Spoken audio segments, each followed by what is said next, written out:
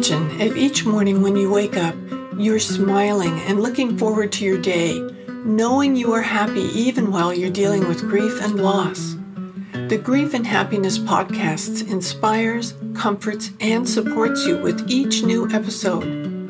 I'm Emily Thoreau-Threat, welcoming you to explore with me your life of endless possibilities.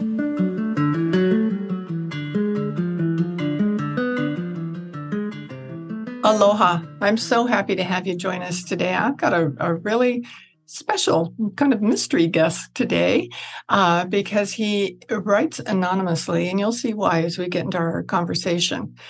And he found me, actually, which I love, through a connection here on Maui, which I think it's exciting. It's amazing how we connect around the world with different people because we have so much in common. We all deal with different kinds of grief and loss throughout our lives, and we meet in interesting ways.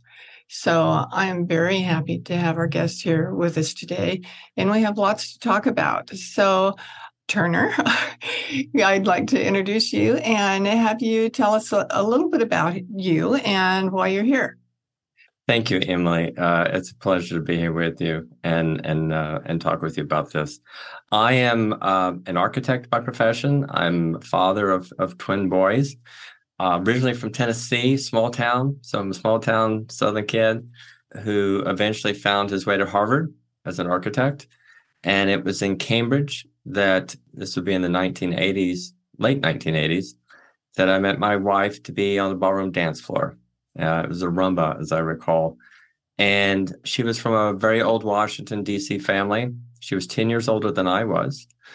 I had done everything I wanted to accomplish up in Cambridge and Boston, went to Harvard, got my master's degree, worked for great architectural firms doing fabulous projects. But it was time to go. And I had chosen Washington. And ironically, that January, first Saturday in January, we met on the ballroom dance floor. And 9 months later, we moved to Washington, and 2 years to the first Saturday in January, we walked down the aisle of the Washington National Cathedral and were married. She was an executive at Hewlett-Packard, very successful.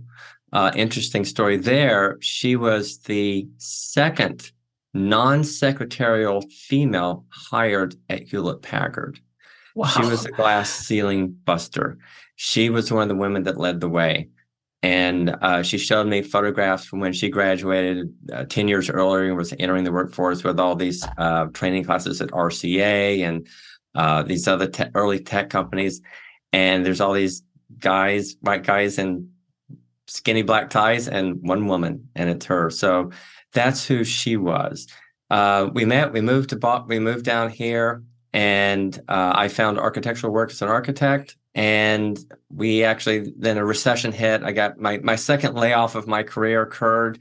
And that was actually my first experience being at home and trying to manage things. And then eventually the recession ended, got back to work. And then she became pregnant with twin boys. And as she was pregnant, we talked about how we were going to raise them. And our values were in sync, what we wanted to impart in our children.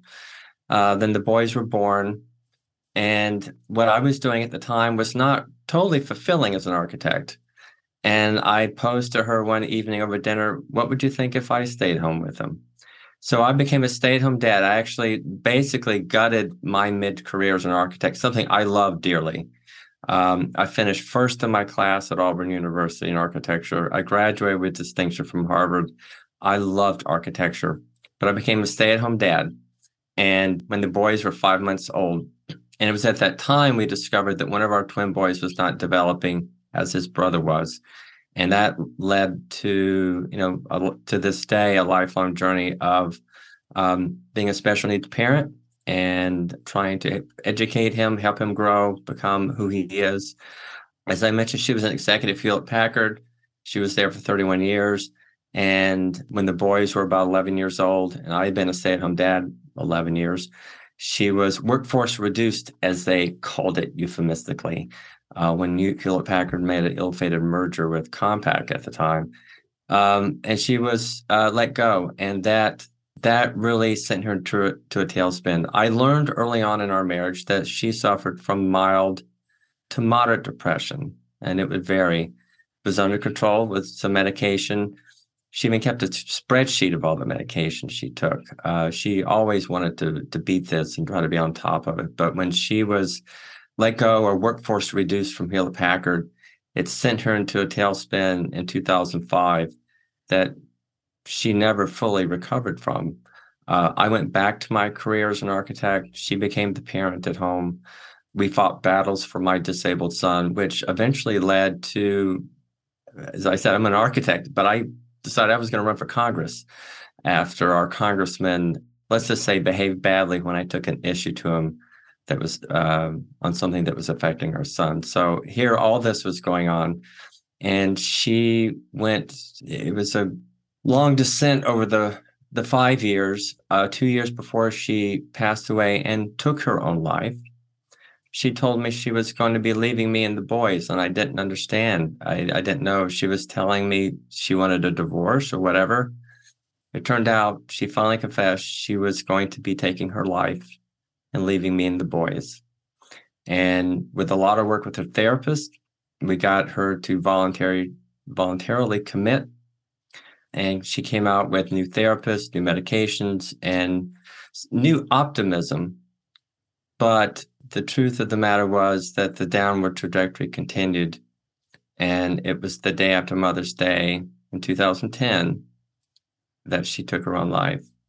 And I will tell you that her mother, my mother-in-law, was a constant companion. And I was all in trying to help her because she was all in trying to help herself. And we had some very tough conversations along the line of one night when she said, out of frustration, everybody would be better off without me. And I said, okay, babe, let's say you, and I'm sorry to be so harsh in the way I say this, but it's what I said. Let's say you kill yourself. What am I supposed to do? You know, I have the 2 boys, one who's disabled. What am I supposed to do? And she said, you're the most capable man I've ever met. You'll figure it out. I said, that's the biggest cop-out I've ever heard. And she said, well, that's my answer. So we had numerous conversations like that, but she tried mightily to beat this. We were looking at some out-of-the-box therapies and treatments for the depression. So she was all in. I was all in. Yet it was not enough. And then she took her own life. I'm blessed to have married into a wonderful, large in-law family with a lot of relatives here in Washington. Our church rushed to support us. Family rushed to support us. But nothing can prepare you for that. And some of the cliches turned out to be right, you know, one day at a time and one foot in front of the other. But in those days, weeks, and months, I didn't know how this was supposed to work. I didn't know how I was going to get through the end of each day. As I think I told someone, and I wrote in my recent memoir that was just published, To Venus and Back, One Man's Quest to Rediscover Love. When I tried to find life and love a few years later, I dreaded the end of each day and going to bed alone. And then I dreaded the mornings and doing it all over again. There's no playbook for this. There's no playbook. And I immediately rushed in. My special needs son had a special therapist at the time. He converted everything to grief counseling for us as a family. I found a grief counselor here with Washington Hospice. She was terrific, but she struggled to find support for someone who had lost a loved one through suicide. And it took her 9 months. And I remember her calling me. She was excited and hopeful. She found a group. And it was being amongst other individuals who had lost loved ones, sons, daughters, son-in-laws, brothers, sisters, husband, wives, and hearing their stories. And the 2 women who facilitated the group actually survived suicide attempts in their youth. They were in their 50s, but they both, in their late teens and early 20s, tried to take their own lives. And over the course of those 3 months, I finally began to come out of my my tailspin, my dive, whatever you want to call it. I remember in the months after she passed away that summer, I just didn't want to see anyone. The boys would go to sleep on Sunday nights, and I would go to the grocery stores on Sunday nights at 10 in the evening because no one would be there. Because I desperately didn't want to run into anyone I knew or talk to anyone. I just wanted to be alone. And that just continued for so long. And I never knew how that was going to change. How's this supposed to work? And it was my mother-in-law, Mary, God bless her. It was about 2 years, almost to the month. We had weekly dinners, and she came and we were talking, and I said, Mary, I just can't carry this with me anymore. The events of what happened, it's absolutely crushing me. And she said, then let's do something about it. And she said, and I'll help. Let me know what I can do. And then she added with a very wry smile and a look on her face I'll never forget. And she said, and maybe a new woman in your life might be nice. Maybe? And I said, I really needed to hear that from you, Mary. And that was the beginning of my odyssey that I write about, my memoir, To Venus and Back, 3 years to Venus and Back, One Man's Quest to Rediscover Love. Without Mary's support, I don't think I would have gotten through this. We helped each other get through it. So that's a very long description of who I am and where I've been and where I am today. I lost my wife 13 years ago this year, and I've come a long way. My twin boys, who were 14 at the time, are now 27, and so much has changed. Thank you so much for sharing that. That was a whole lot to share, but I think it's important for people to hear because people don't talk about the reality of suicide. I've learned in the last couple of years to say death by suicide as opposed to committing suicide because the committing suggests something entirely different than somebody dying. Committing is, sort of illegal. And I know it's illegal in some states, but I got news for folks. Look, people are in charge of their own lives. Yeah. And which is the way it should be. It is. That's interesting. The way I've come to describe it when someone asks, how did your wife die? I do it like this. I say, my wife lost her lifelong battle with depression and took her own life. So she took her own life. And until you just said what you said, I've never given that much thought. I don't know if that's a good way to describe it, an accurate way or not, but that's how I have come to describe it, as a way to sort of fill in a little bit of background very quickly for people who don't know what's the answers that's about to come and hit them. And they often regret having asked the question when I give them that answer, but that's how I describe it. She lost her lifelong battle with depression and took her own life.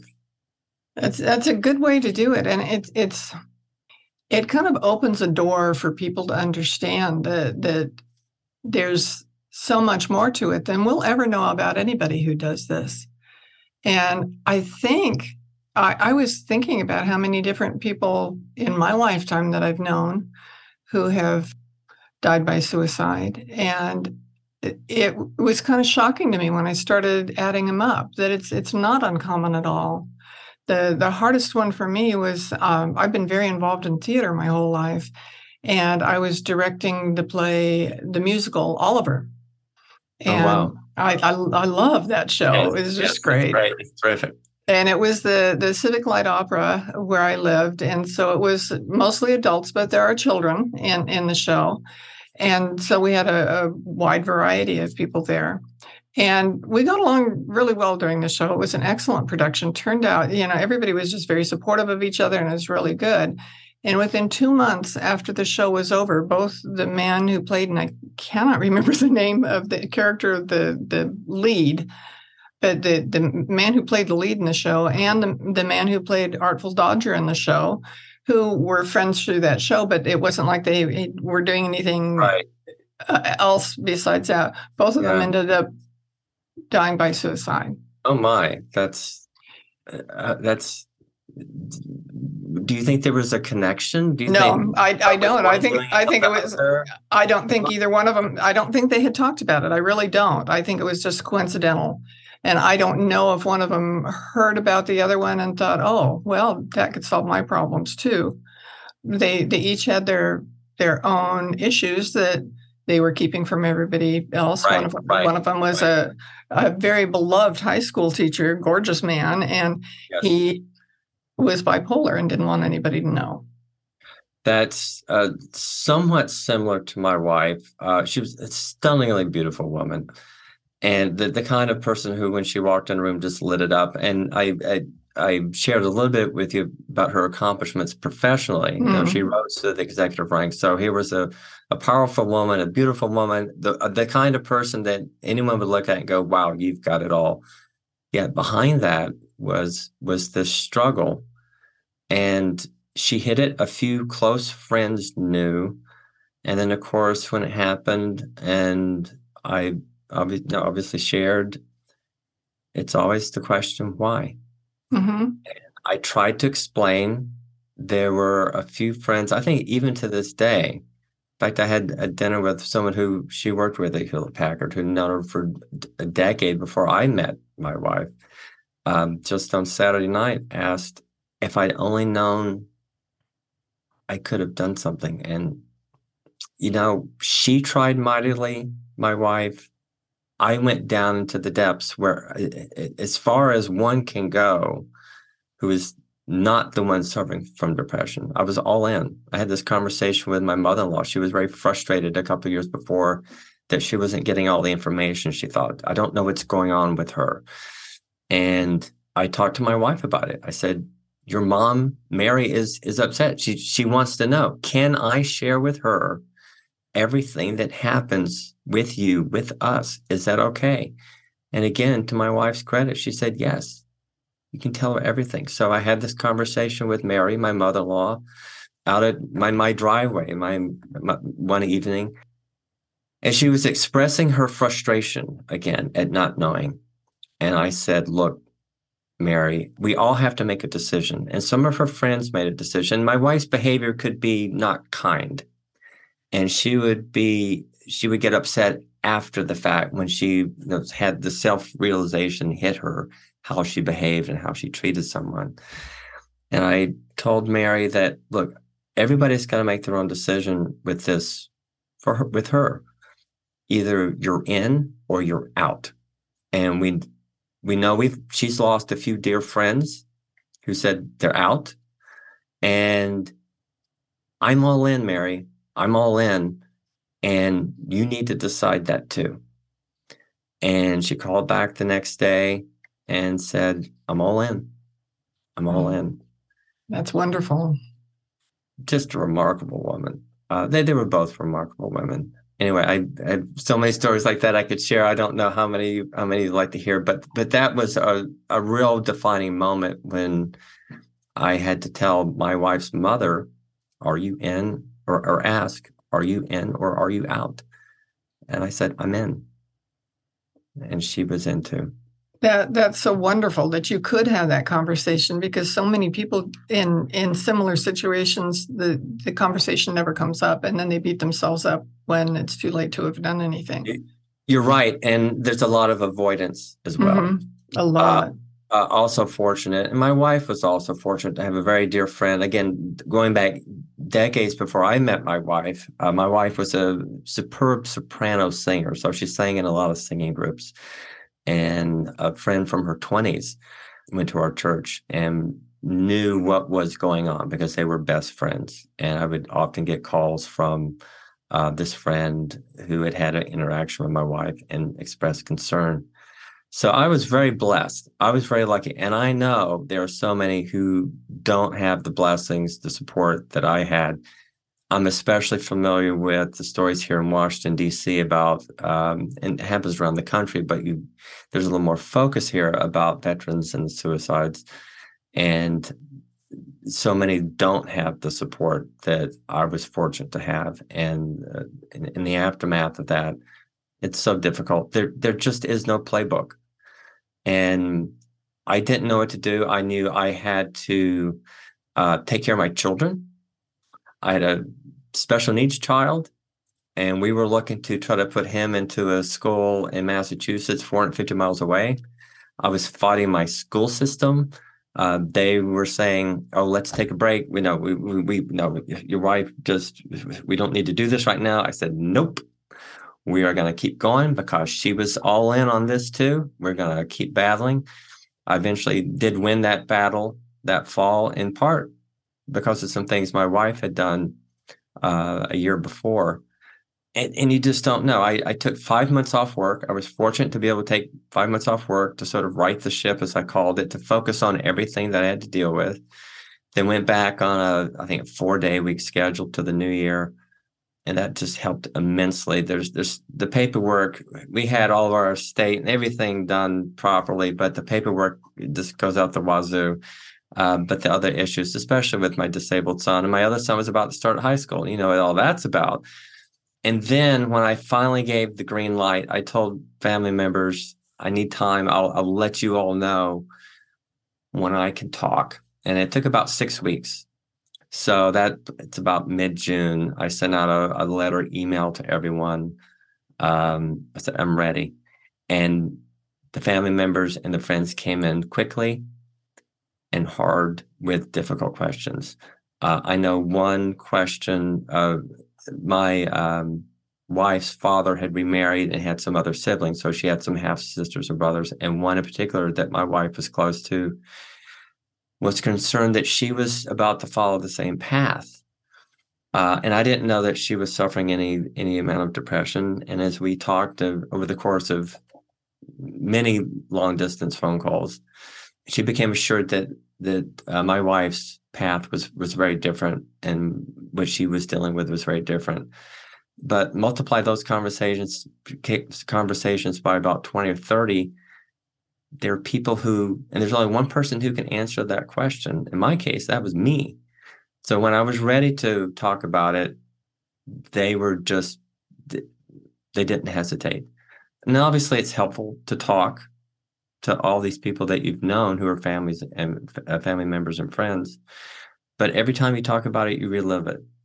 And even now, 13 years later, as we talk, I recently did an interview as sort of helping to support my recent memoir by Authority magazine. And to the reporter's credit, hit this head on. I gather she had the same loss. You know, I lost a loved one to suicide, and here's what you need to know. And I debated with some friends whether I could write this. It was a written interview format. I wasn't sure I could do this. And it was just published about 3 weeks ago. And I told the publisher, I said, this is the hardest thing I've done in a very, very long time, because you have to go back there. But as family members reached out to ask their questions, you know you have to answer them, because they're heartbroken, and they want to know the answers to the question why. And there were multiple answers, and they needed explanations.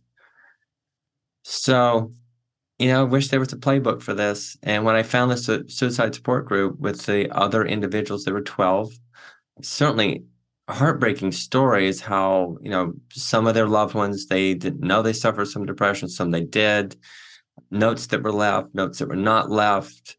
It's different in every circumstance. Obviously, the pain is obviously similar. I was the only one who had not sort of publicly disclosed how she passed away. And there were some unique circumstances that had to do with our children that was behind that.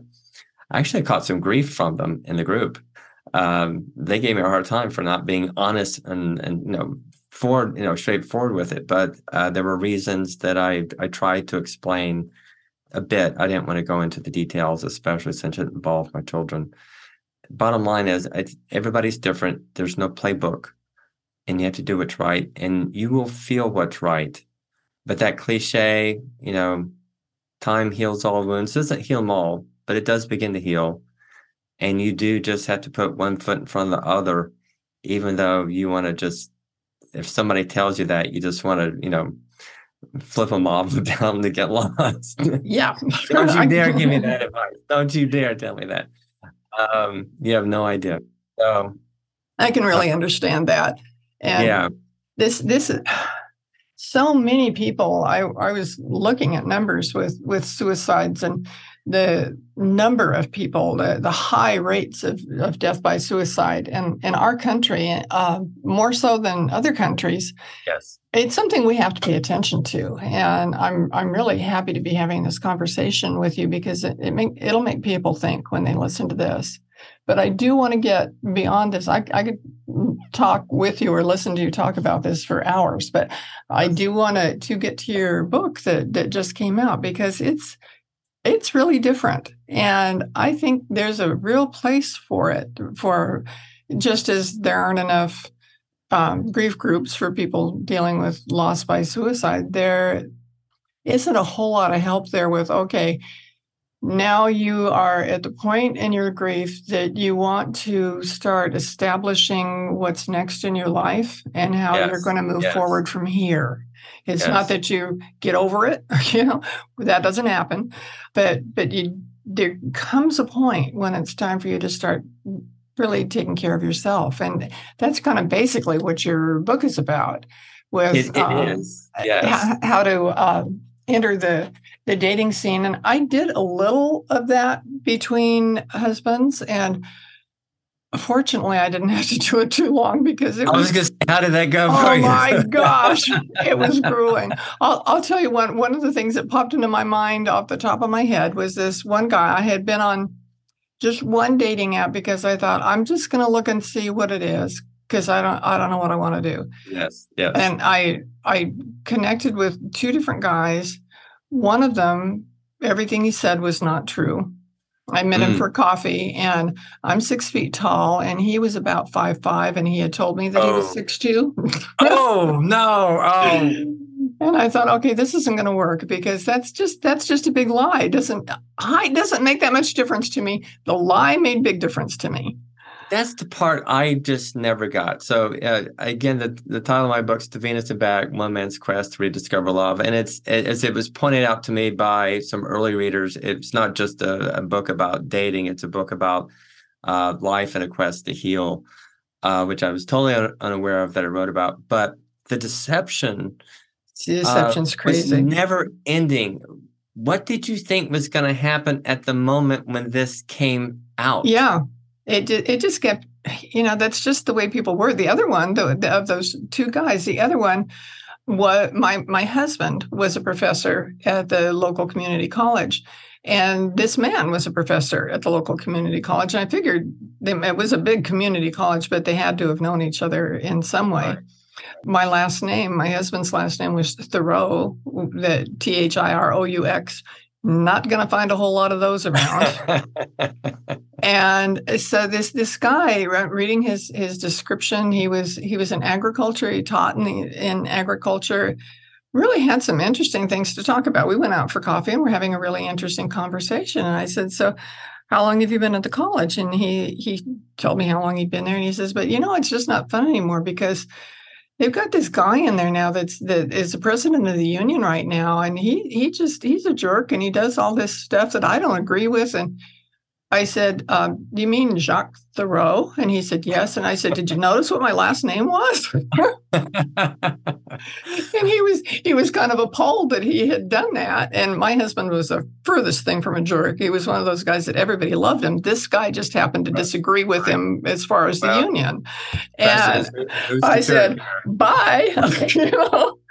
I thought, I don't think this is going to be worth it. But ultimately, the stories are crazy. And the stories are crazy. And I had unique circumstances. I actually was able to retire at age 55. And I mentioned my disabled son. He did enter a school in Massachusetts. And I had decided with my mother-in-law, Mary, that I was going to try to keep him there after he finished his 8 years there. And in order to do that, I had to establish a presence in Massachusetts. And I basically just sort of gave up my life here and moved up there, sort of a split state existence. And there's always that one thing that you need when people say, you ought to write a book, and that's time. all of a Mhm. sudden I had the time. So after the 3 years of intensive dating, I'm an architect, so everything's sort of project based. So I kind of made this a project when I finally got to go ahead from my mother-in-law, Mary, that night, who said, and marry maybe a new woman in your life might be nice. That was sort of the green flag, and off I went. And it was a crazy 3 years. And the stories were so unbelievable. I knew that women wrote dating books for women.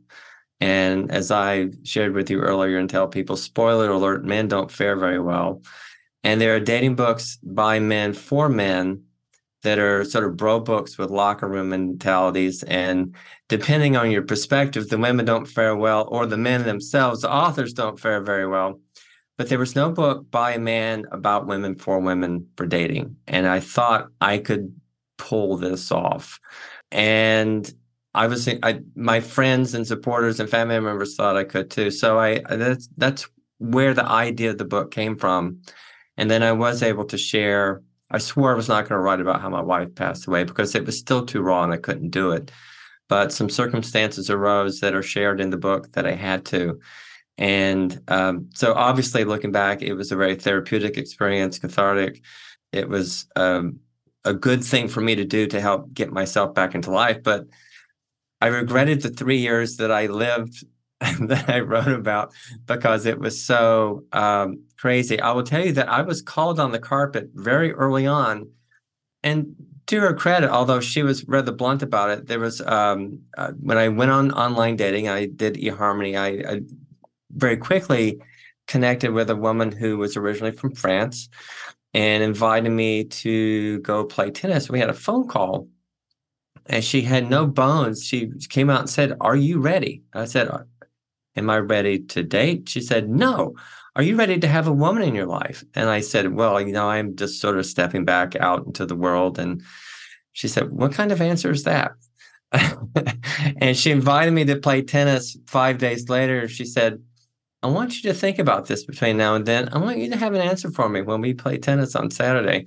And I met her at the tennis court, and we unfortunately got rained out, so we had lunch, and she started probing in that area again, and then we switched to something for about 30 minutes, and then she circled back around, and she dove right in. She said, "If you're not ready to have a woman in your life right now, then you're wasting every woman's time that you want to or try to meet." So she was telling me, "Don't do it." And in my head, I'm still in the 1 foot in front of the other stage, trying to just figure out. And where I was in that moment was just try to keep moving forward. But here was someone, pulling away the green flag and putting out the red flag to stop, to say, "Hey, if you're not ready, don't do it." So all I knew was I needed to move forward. I moved forward awkwardly. I moved forward without confidence a lot of the time, certainly unsure. The only thing I was sure about was I needed to move forward. Here was a way and a path to do it.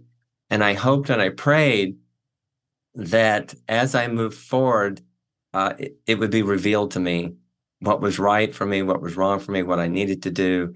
Talk about just sort of walking in the dark. That's what it felt like. But I knew I needed to move. And what a 3-year journey it was. And it was always fascinating. And of course, you would appreciate this. But for me as a man, to hear the stories from the women I met, and there were 54 women in 3 years that I met. There was a 1-year relationship in the middle.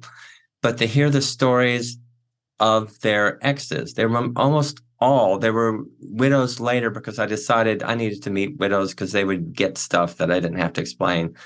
But the sordid tales of what the men had done in their marriages and what they thought was okay to do, or what they thought they could do and get away with, you've probably heard more stories than I've had. But it's just stunning what folks do to each other out there in this great big crazy world. It Just truly amazing. is. It is really amazing, and I found it fascinating to read your book with all the different things that came up. And I thought, boy, people who are thinking about trying to figure out how to move forward and how to do something next, there's not a lot out there for them to read, especially from the male perspective. And I just think that yours is a really good book for people to read. And I hope they will do that. I hope That's they'll very reach out and kind do of that. you. That's very kind of you. I will tell you, I will share with you that I wrote the manuscript, and then I was able to share this with about 20 female beta readers. And the response, favorable, unfavorable, was about 70% favorable and 30% unfavorable. And the 30% unfavorable centered around the fact that I wrote the book at all. They thought it was inappropriate that I would share these stories. Now, all the personal details and names are changed throughout, including my name, of course, to protect the identities of the women.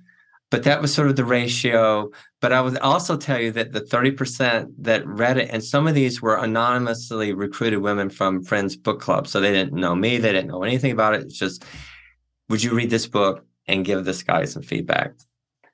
Even as they sort of called me on the carpet for writing the book, I asked them, well, did you enjoy reading the book? And they go, oh, yes. Oh, I love reading the book, but I don't think you should have written it.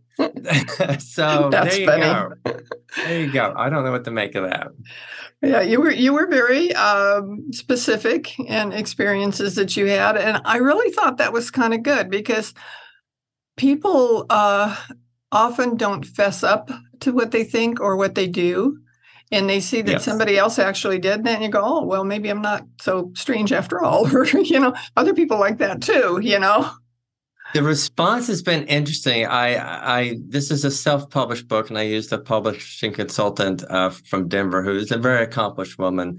And someone asked her, I can't remember quite who it was, but someone asked, what did you think of Turner's book? And initially she goes, okay, so here's this guy. He went to Harvard. He ran for Congress. This is going to be a real yawner of a book. And then she read it. And as she was getting into it, she sent me an email one morning. She goes, okay, you owe me a ream of paper because my routine is that I will print out 10 pages of the current book that I'm helping get published, and I'll walk it to Starbucks and read it. And she said, I'm going to have to read this in a week, but it's going to take about 400 pages, and you owe me a ream of paper. So it has resonated with almost everyone who's read it, except for that 30% who confessed, even though they liked the book, they thought it was wrong that I wrote it. Yeah, and that gets into all the different morals that people have or think they have, and things that people say are right or true. And, those answers are different for everybody. And I liked the fact that you had so many different people in there, that it's not like you're just choosing a type and sticking with only one thing. That's impossible. You can't do that. There was no one type. Early in the book, I talk about being in high school and how most boys are intimidated by girls, and I used the analogy of sort of a Star Trek analogy of the collective, where all the minds are connected. So I talked about the female collective, and it felt like to us hapless boys in high school that all the women were connected and against us hapless boys, which was not true. But it takes you a while to figure that out, right? And I learned as I went through this that indeed, especially at this part of life, people in their late 40s and 50s, everybody's different. Their experiences are different. Their expectations are different. And you cannot make any general assumptions. And that was probably one of the biggest revelations of all was, okay, so I've met 20 women now. Say, oh, I've probably got some idea how this is going to work. Oh, no, you don't. Oh, no, you don't. You have no idea what's coming. Everybody lives separate, very different lives. And I was unlucky enough to have to go through this because of the loss of my wife. But one of the things that I feel like I am blessed with, I did go through it. I learned about what is out there in this big, great, big, crazy world. And you can't make assumptions. You can't make assumptions about individuals because they're so different, their dreams and aspirations. And some of the things they think are okay that are not to do. But I did learn that everybody just wants to make a connection, and how important that connection is to people, even though that connection may need to be a little different for them for it to work. There was a strong desire to make a connection, and it was quite a ride. And that's why I decided to name the book To Venus and Back, obviously alluding to the book from the 90s, Men Are From Mars, Women Are From Venus, because it felt like I went to a totally different world. It was something I had to go through to get to my place of healing ultimately. And I realized when it was time to stop, and it was ironically a woman I met who was suffering from some mental depression issues. And for somehow it just made it all click. I did do some self-help, and I guess I'm giving them a plug. It was in February of that third year, sort of halfway through, and my mother-in-law had passed away, and I was in a bad spot. And I said, I need a rest and a reboot. So I booked a week at Canyon Ranch in Arizona just to get away. I needed to get away. I wanted something different. I wanted to cook a little better for myself, try to get a little healthier. And I came back from that week, as I described, with an energy I had not had since my wife passed away. And even though I continued with the online dating for about 3 or 4 months, I realized that I was one very lucky guy.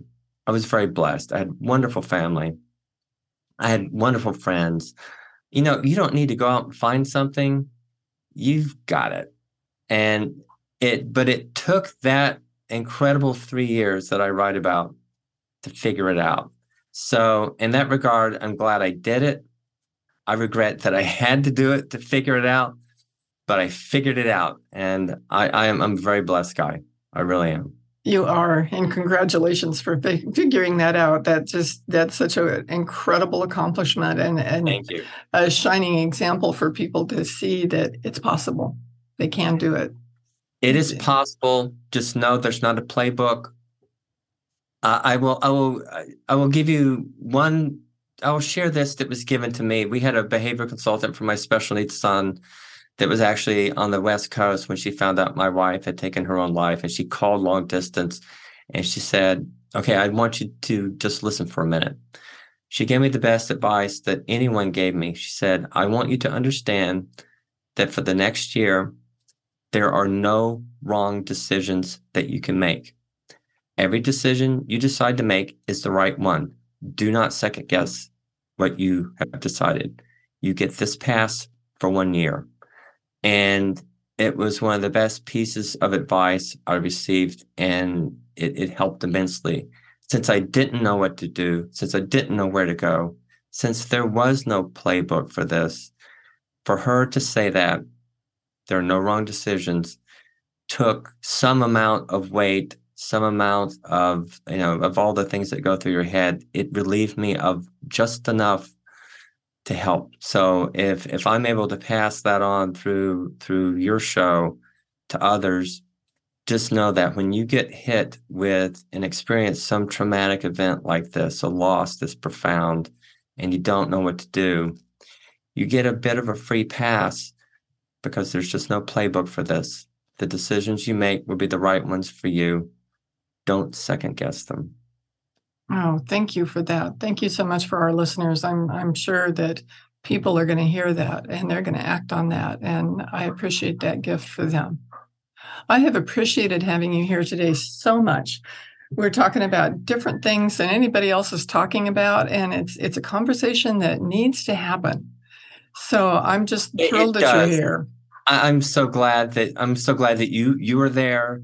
To be able to have this conversation with me and to give me a chance to share, and that you have so many listeners who care. So congratulations to you for what you do, and thank you for what you do. Oh, thank you very much. And we will have all about Turner's book in our show notes so that you can get your own copy. And I really recommend it. It's quite a read. And give it to people who you think might get something from it also, because it's a story that needs to be told. And also, you can follow Turner's example of writing about your experience. You know how I feel about writing. I've written about mine, and I have our meetings every Sunday on Zoom that you're welcome to come to that don't cost anything, but we write together and talk about grief and do happiness practices and make friends with people who have things in common, when it might be kind of hard when you're dealing with grief to find people that get you, and we get you at our group. So I would be happy to have you come there too. That's a real gift that you offer. I can say that from the heart and experience. That's a real gift. Thank you very much. I appreciate that. I appreciate you being here, and I'll be back next week with another show for you on a totally different topic, because they all seem to turn out that way. And I'm happy that you're here. Thank you so much for coming. Aloha. Thank you. Aloha.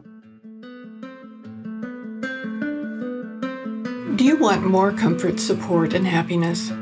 Join the Grief and Happiness Alliance. Visit my website at lovingandlivingyourwaythroughgrief.com and read my book, Loving and Living Your Way Through Grief. Be sure to subscribe to our podcast, rate it, review it, and binge on all our episodes on grief and happiness. I can't wait to welcome you back to another episode